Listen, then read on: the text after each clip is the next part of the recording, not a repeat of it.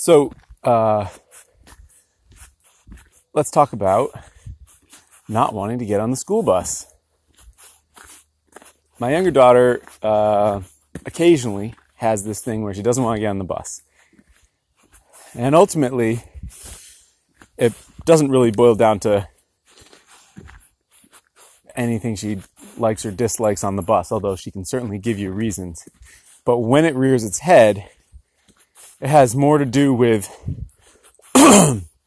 some random factor. Like one time she decided she didn't want to get on the bus because I showed up at the last second after walking the dogs and raced over to give her a kiss. And just the act of me racing over was enough to trigger that sense of anxiety over having to get on the bus. So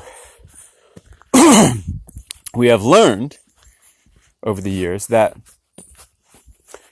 it rarely does any good. In fact, it never does any good to try to reason with her or to try to convince her that getting on the bus is fun. If you come at the problem head on and try to tease it apart in a logical way, that's not going to work.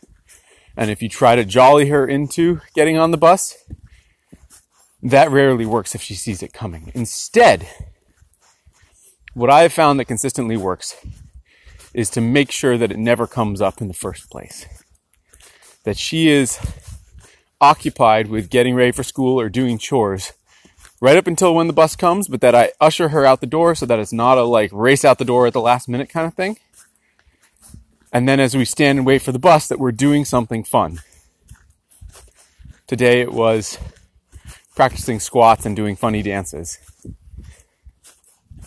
And when I manage to do that, she gets on the bus like it's not even a thing. Like who could even think about not wanting to get on the bus? Come on, dogs! And I feel like this strategy actually has broad applicability to all of us in our lives, because there's always going to be things that set us off, that make us really not want to do something.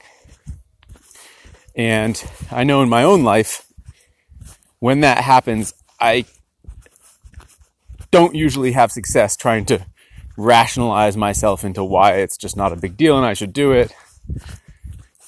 I don't usually have success bargaining with myself or talking up the thing I don't want to do. Instead, what works is if I approach the thing I don't want to do obliquely and just come at it from an angle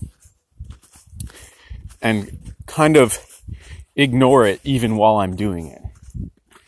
So, I don't want to sit down and pay the bills? Great. I'll peck away at doing the bills while I make breakfast. And then there's never a moment where I have to convince myself to sit down and do the bills. It just has gotten done while I'm doing this other thing. There's a million other examples I could give. But that strategy of accepting